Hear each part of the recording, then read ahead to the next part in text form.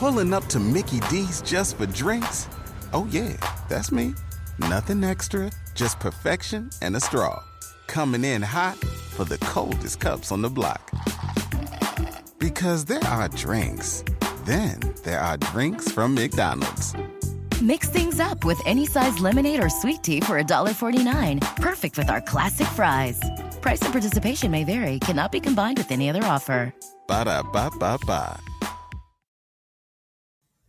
Do you want to make a podcast? Spotify's got a platform that lets you make one super easily. It's called Spotify for Podcasters. It lets you record and edit podcasts right from your phone or computer. So no matter what your setup is like, you can start creating today. Then you can distribute your podcast to Spotify and everywhere else podcasts are heard. Video podcasts are also available on Spotify. You know I love that, and I promise you the other platforms don't offer that.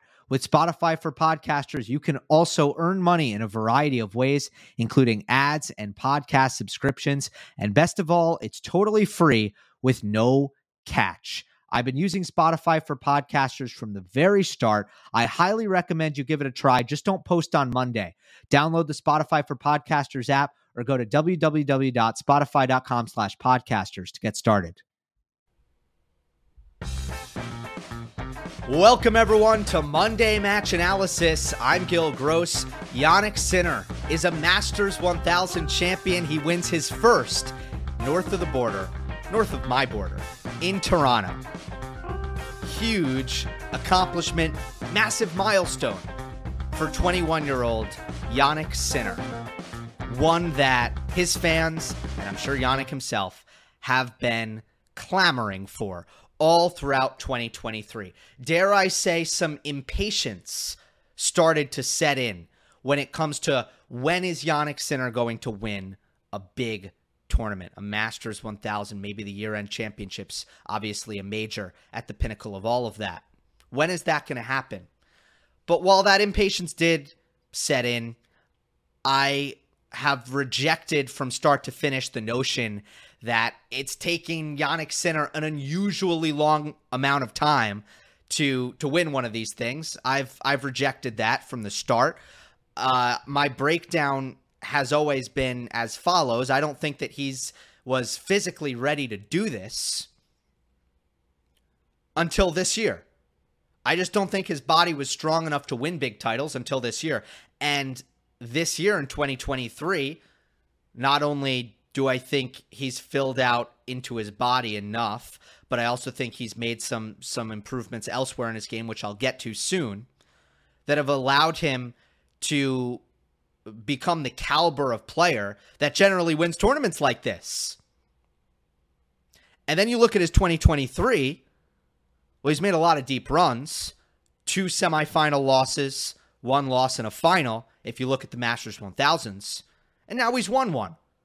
So yes, it took a couple of whacks at the piñata. We can put it that way. But it didn't actually take all that long. And in my opinion, this was an appropriately timed accomplishment for Yannick Sinner. Certainly could have come earlier. Certainly could have come later. This was appropriate. But it was also well-timed for Yannick when it comes to the U.S. Open. And to me, if we're going to take Sinner seriously as a title contender to win in New York, I do think he needed to win one of these. And I said the same thing before Roland Garros. So that's how you know that this isn't revisionist history. This isn't hindsight. I said before Roland Garros, the level is there where he's an outside contender to win the title. But do I believe that he can just win Roland Garros? No, I think I need to see him at least win a Masters first. Mentally, I think he needs to do that first before he'll be ready to do the other. Because some scar tissue had built up for Yannick Sinner. Quarterfinals are better at 5 majors, 7 Masters. So coming into Toronto, 12 times he had been to the quarterfinals or further at big events, and he's been blocked. He's been defeated at those late stages, in those late stages. And when that happens to you over and over and over again, obviously some doubts start to creep in. And you have to find a way to get over the hump in order to flush those doubts away. This accomplishes that. I understand that he didn't beat an Alcaraz or a Djokovic or a Medvedev in order to do so. I don't really think it matters. I think now Jannik Sinner looks at himself in the mirror, and in the midst of his breakout season, where he's up to a career-high 6 in the world, he is a Masters 1000 champion. He's gone all the way. He's lifted a big trophy. That's going to mean something at the end of the U.S. Open as far as his belief is concerned. But long term, while I think that this was essential for his U.S. Open title hopes, long term, I was never worried about Jannik Sinner because guys who continuously get better and better and better, they get rewarded.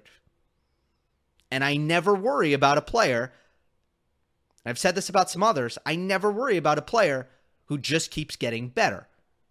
Once they stop getting better, then you can start to worry. Jannik Sinner win percentage by the year, starting in 2019, 52%. After that, 64.5%, 69%, 73%. This year, 79%. That is steady, incremental improvement over the course of a 5-year stretch. And it's been fantastically rewarding to watch. It's not a given. It hasn't been simple. It hasn't been easy. He's been pretty meticulous about making improvements mentally, physically, and technically. A lot of those things have been visual, and it's been a pleasure to cover all these things. I want to talk about the big 3 of Sinner improvements. My top 3 Sinner improvements that allowed this title to happen. I'm going to do that. Then I'm going to obviously talk about the final against Minaur. But first, I want to talk about our partner, AG1. AG1 is the daily foundational nutrition supplement that supports whole body health, and I recently started drinking it every day. Let me kind of break down how AG1 has worked for me. I'm someone who has gaps in their diet. I don't get everything I need nutritionally because I'm a big foodie and I tend to focus on taste over nutrition in my meals. Sometimes I can neglect certain nutritional aspects. And I just know how much healthier I can feel if I fill in those gaps. And that's what AG1 has allowed me to do. It's allowed me to continue those same eating habits and improve my nutrition anyways. All you do is take one of their metal scoops, you portion out AG1, or you use a travel pack, you put it in water, you mix it, that's it. It's very, very simple. I drink it in the morning while my coffee is brewing, and it always times out really well, where as soon as the coffee cools to perfect drinking temperature, I've finished my AG1. Gotta let your coffee cool, guys. Otherwise, you can't taste it. Anyway, this routine, drinking AG1 before my coffee, has me feeling energized and healthy in the morning. So, if a comprehensive solution is what you need from your supplement routine, then try AG1 and get a free 1-year supply of vitamin D and 5 free AG1 travel packs with your first purchase by going to drinkag1.com/Gil. That's drinkag1.com/Gil. Link will be in the description. Check it out. All right, top 3 Sinner improvements. I mentioned it briefly, but first and number 1 for me is physical, which obviously happens quite naturally, but I know that he's really emphasized that aspect of it, especially in the lower body. Not only was he breaking down in tournaments, and his level was kind of dipping as he progressed, which is often what we'll see from players who are underdeveloped physically. And you look at last year, he went 2-8 in quarterfinals, 0-3 in Masters 1000 quarterfinals. So first he's remedied that, because this year he's 7-3 in quarterfinals, 4-0 in Masters 1000 quarterfinals. How about that?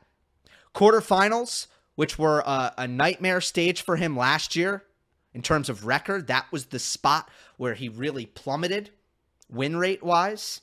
That's become actually a really successful round for him. But also there were injuries continuously creeping in. 2 retirements and a walkover at big events last year.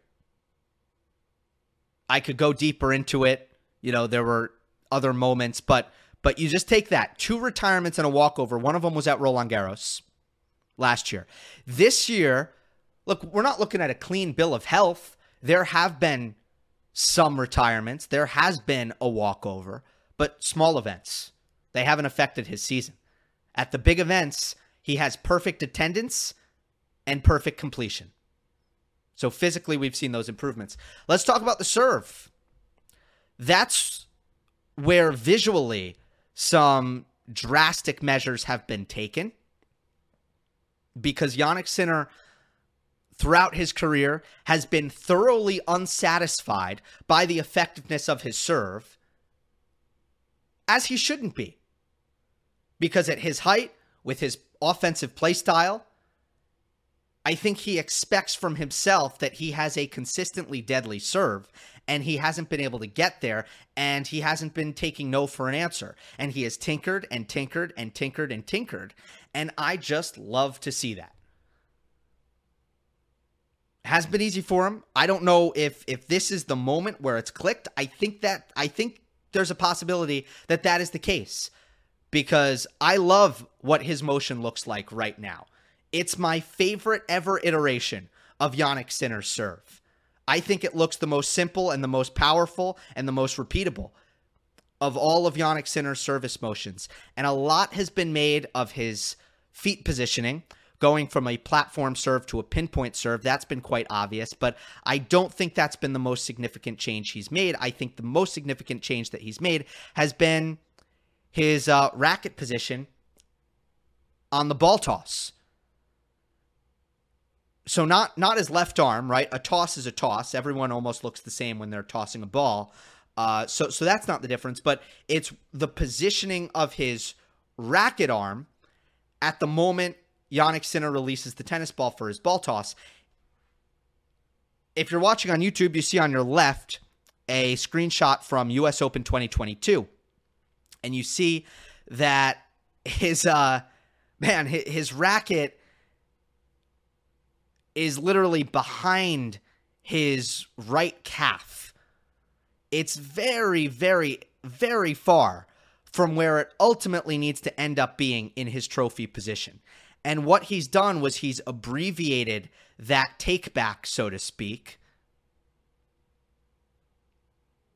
And now the screenshot on your right, which is Toronto 2023 this week, he's a lot closer to his final destination.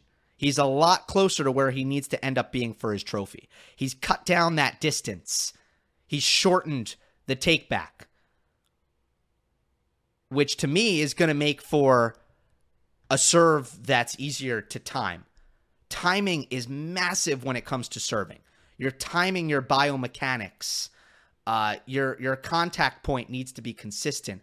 Obviously, instead of the ball, like on a regular shot where the ball is coming at you and you need to time it, you have control of the timing as long as you have a consistent ball toss. The timing should be the same and can be the same every single time. But the busier your mechanics are, and I try not to get too into the weeds with this stuff, and there are some people who could probably explain this Jannik Sinner change a little bit better than I can. I always qualify it with that. But to me,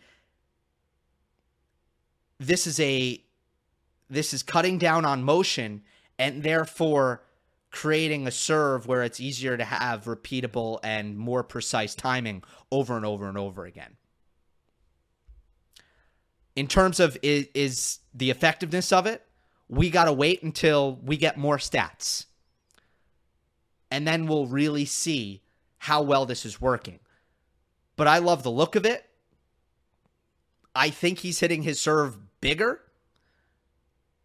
78% or better on first serves won, all up until the final. If you look at just how consistently he held his serve, this week.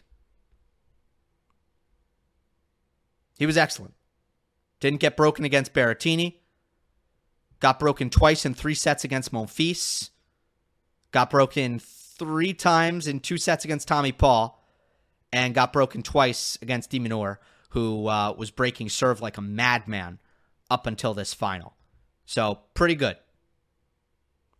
All right, so that was the second improvement, serve. Third improvement, variety, which I can't say, I can't say there's tons of standout variety in Jannik Sinner's game right now. That's not the point. The point is that he can go to it at times. And in this final against de Minaur, he was 3 for 3 on drop shots. I don't think he hit more than 3. I charted 3. Maybe I missed one. But I have him as 3 for 3. One of them on the backhand, which wasn't actually all that good, but he got away with it. On a pretty big point, actually. And 2 really good ones on the forehand that he hit for clean winners. Great shot selection, great execution. But all of them were really important. One of them was at 4-5. That final game of the first set where he broke de Minaur's serve to take it 6-4. There was another one in the second set where he was serving to start the second set, and he was in a 15-30 hole, and he used the drop shot to get 30 all and ultimately held. And then the third one was at with de Minaur serving at 1-2 in the second set at 15 all. Sinner wins that point, ends up breaking serve. You don't need to hit 10 drop shots over the course of 2 sets for the drop shot to help you out. Like, to me, this 3 of 3 was meaningful. And it was great to see just that, you know, those few points where he was effective with that shot. I know that he's continued to work really, really hard on it. So volleys, slice backhand, that kind of goes into the variety bucket as well. I can't say that slice backhand or volleys were particularly significant in this match. I think the drop shots, just the 3 of 3 that I spoke about, was the biggest thing. But he has worked hard to improve all of the above when it comes to his variety. So those were my top 3: physical, serve, and variety. Let's talk about this match, this 6-4, 6-1 win over de Minaur. In the first set, Demon executed a very focused and intricate tactical approach from the baseline. Effectively, he outdueled Sinner in the majority of the long rallies in the first set, and he did what he had to do, which was coax unforced errors out of Sinner from the baseline.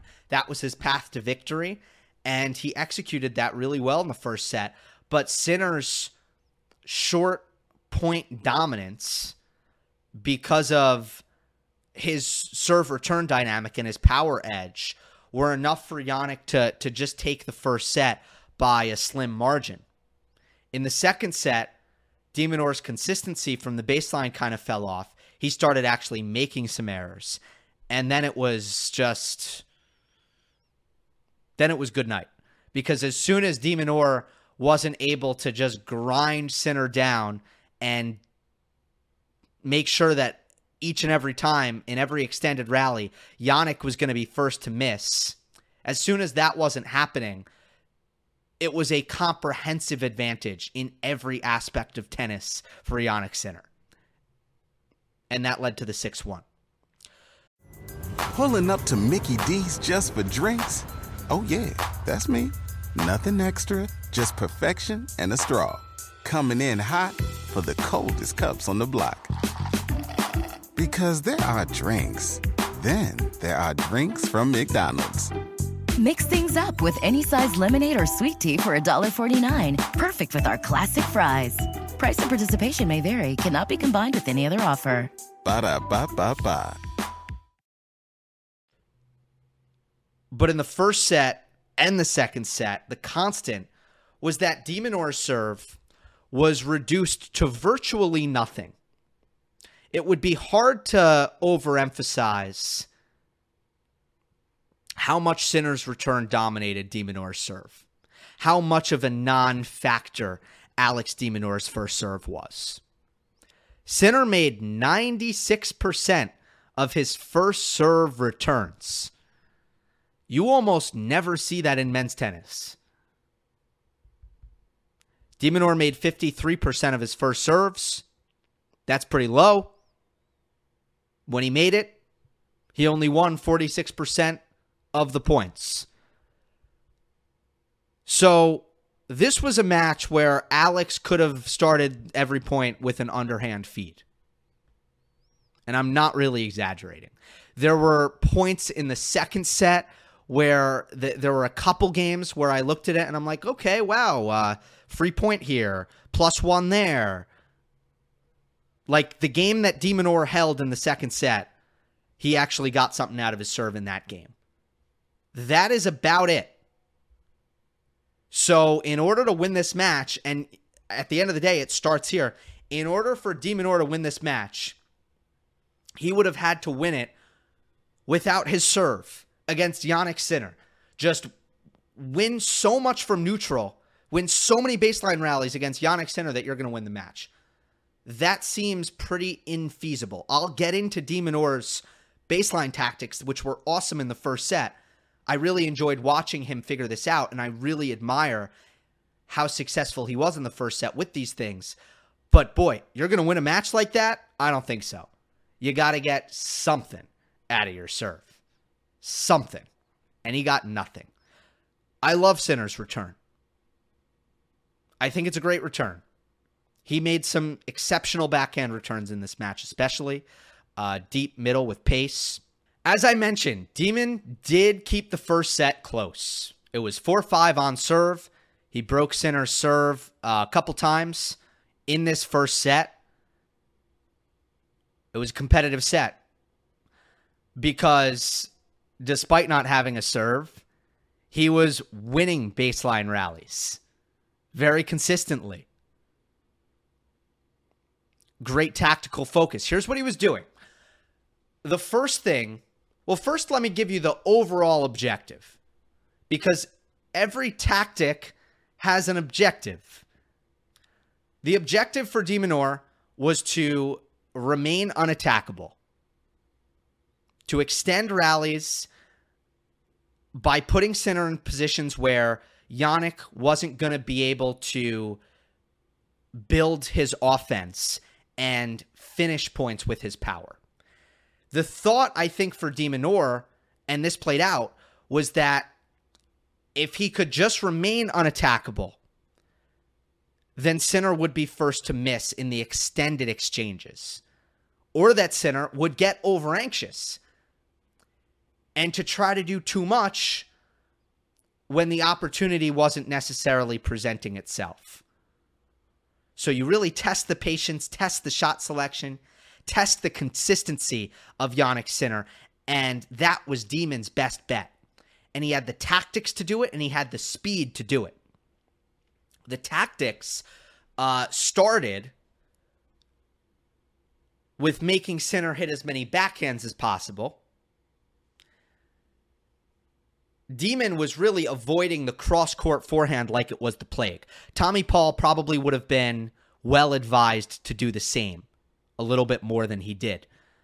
But de Minaur was not hitting any forehand trades cross-court. He did sometimes in the second set when he fell asleep. He usually paid the price for it. But usually it's like, I'm not just going to hit a neutral ball cross-court forehand.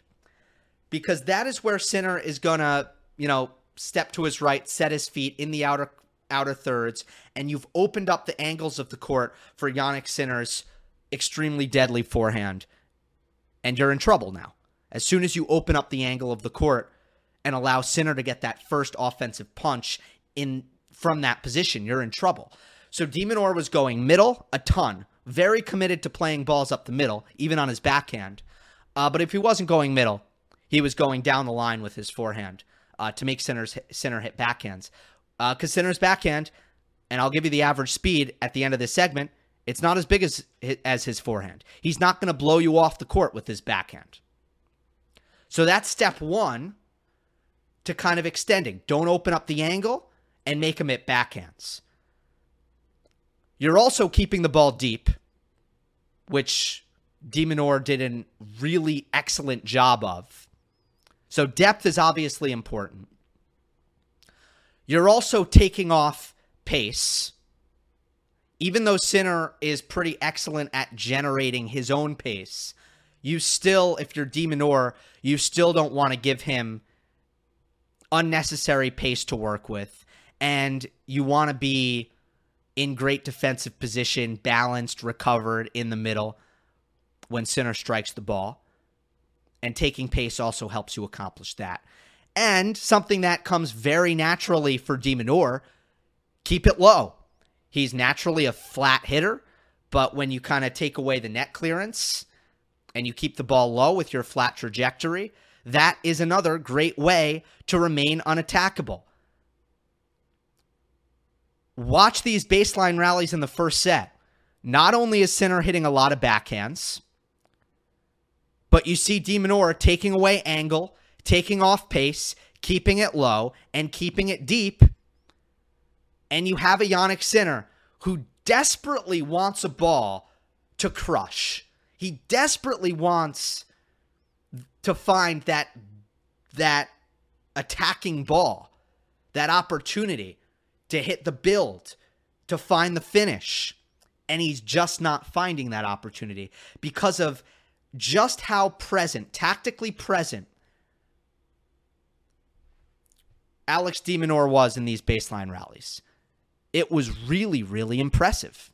The IQ that it takes to hang in these rallies when you are completely outmatched in the power department is commendable. How outmatched in the power department? Let me give you the average speeds. Forehand average speed. Sinner, 79 miles per hour. De Minaur, 68. 11 miles per hour advantage for Sinner. Backhand average speed, 75 miles per hour for Sinner. So 4 miles per hour slower on the backhand than it is the forehand, hence my point. Also a little bit less precise. But 75 versus 63 miles per hour for de Minaur. So he was really taking pace off the backhand. That's an even bigger advantage for Sinner. That's a 12 mile per hour speed advantage for Sinner off the ground. And still, de Minaur in the first set was winning baseline rallies, was winning the extended exchanges. That is impressive, as I said. But as soon as de Minaur in the second set tried to get aggressive, and I don't know if this was a tactical decision, I just lost the first set, let me change something up, or if it was fatigue. I'm tired of grinding. I'm tired of trying to execute this very, very taxing mentally and physically game plan. I don't know which one it was, but as soon as Demon started, tried to up the ante and get aggressive off the ground, he started missing. He started making errors. And that eliminated his only advantage. So that wasn't great for de Minaur. He did not. I cannot put together a very good highlight reel of quality attacking ground strokes from de Minaur. Wasn't great. Now, do note that the way I think de Minaur offensively usually remedies his lack of power is by getting to net. That is usually how he produces offense in spite of his ground strokes not being very fast. It's hard to do that against a player like Sinner. Sinner's power and his aggression, it just doesn't let de Minaur, doesn't afford de Minaur the same kind of opportunities to get to net that like a Medvedev would. Because Demon is pushed back by the power, and Sinner is not giving him as much not giving him as much neutrality, and therefore de Minaur is spending much more, a much larger percentage defending. So he's struggling to get forward, basically. Versus against Medvedev, he kind of could live at the net, and that's how he could produce his offense. and that gave him a path to winning points on his own terms. Against Sinner in this match, there were no paths to winning points on his own terms. Couple of good backhands down the line. Couple of them. That was it. I do think that Sinner also did find an improvement with his forehand. I don't know if I found the best screenshot here to show you guys on YouTube, but Sinner started to open up his own angles a little bit better. You know, de Minaur did not want to introduce any angle unless he had a real opportunity to attack, and then he would hit close to the sidelines. But he really wanted that down-the-middle ball striking to extend those rallies, and it was effective. But what Sinner started to do was instead of, especially on his forehand, instead of allowing de Minaur to play those kind of linear, no-angle rallies, Jannik started rolling his forehand a little bit better and playing, I think, closer to the sideline on his cross-court forehand. And that put de Minaur in a much tougher spot. Because when Demon is stretched out in his forehand corner, and remember, he doesn't want to go cross-court into Sinner's forehand. He wants to go middle or down the line. But when you're stretched out towards the doubles alley, you're trying to buy yourself some time to get back into the court. And in order to buy yourself time to get back into the court, you usually want to go cross-court. Cross-court gives you that time. The ball is in flight for a longer period of time. And you get those milliseconds that you need to recover your court position. But look at Demon here. Doesn't want to go cross-court, but he kind of goes cross-middle. And if he went down the line, he would have been in even bigger trouble here because he's not able to recover, and it would open up the cross-court. So he challenges Sinner's forehand to make the redirection, but the recovery is just not even close because de Minaur went hard, kind of, not that hard, but he went through the middle here. And Sinner makes the redirect and forces the error. Again, I mean, it wasn't really the best example, but I think the main point is that Sinner started to introduce some angle on his cross-court forehand, put de Minaur in a really tough position, and he I think, recognized, okay, we need to open up the court a little bit and get de Minaur off the center line because he's so quick, he's such a good defender, that as long as these rallies are being played through the middle, there's really no way for me to beat him with my power. I'm going to have to take some pace off myself, roll it cross a little bit, and now we can make de Minaur uncomfortable, move him off the center line, and find the open court where I can use my power to hit into. So that is all I got on this match. Another first-time Masters 1000 champion on the tour. I know that I talked about it in the Cincinnati preview a little bit, and I just want to end with a quick follow-up on that thread because Mark Pecci on the Tennis Channel broadcast gave a great stat, and it was also in the notes. 10 Masters 1000 champions, first time since 2021. 10 first-time Masters 1000 champions. I can read them off for you. Norrie, Tsitsipas, Hurkacz, Rune, Coric, Carreño Busta, Alcaraz, Fritz, Andre Rublev, and now Jannik Sinner.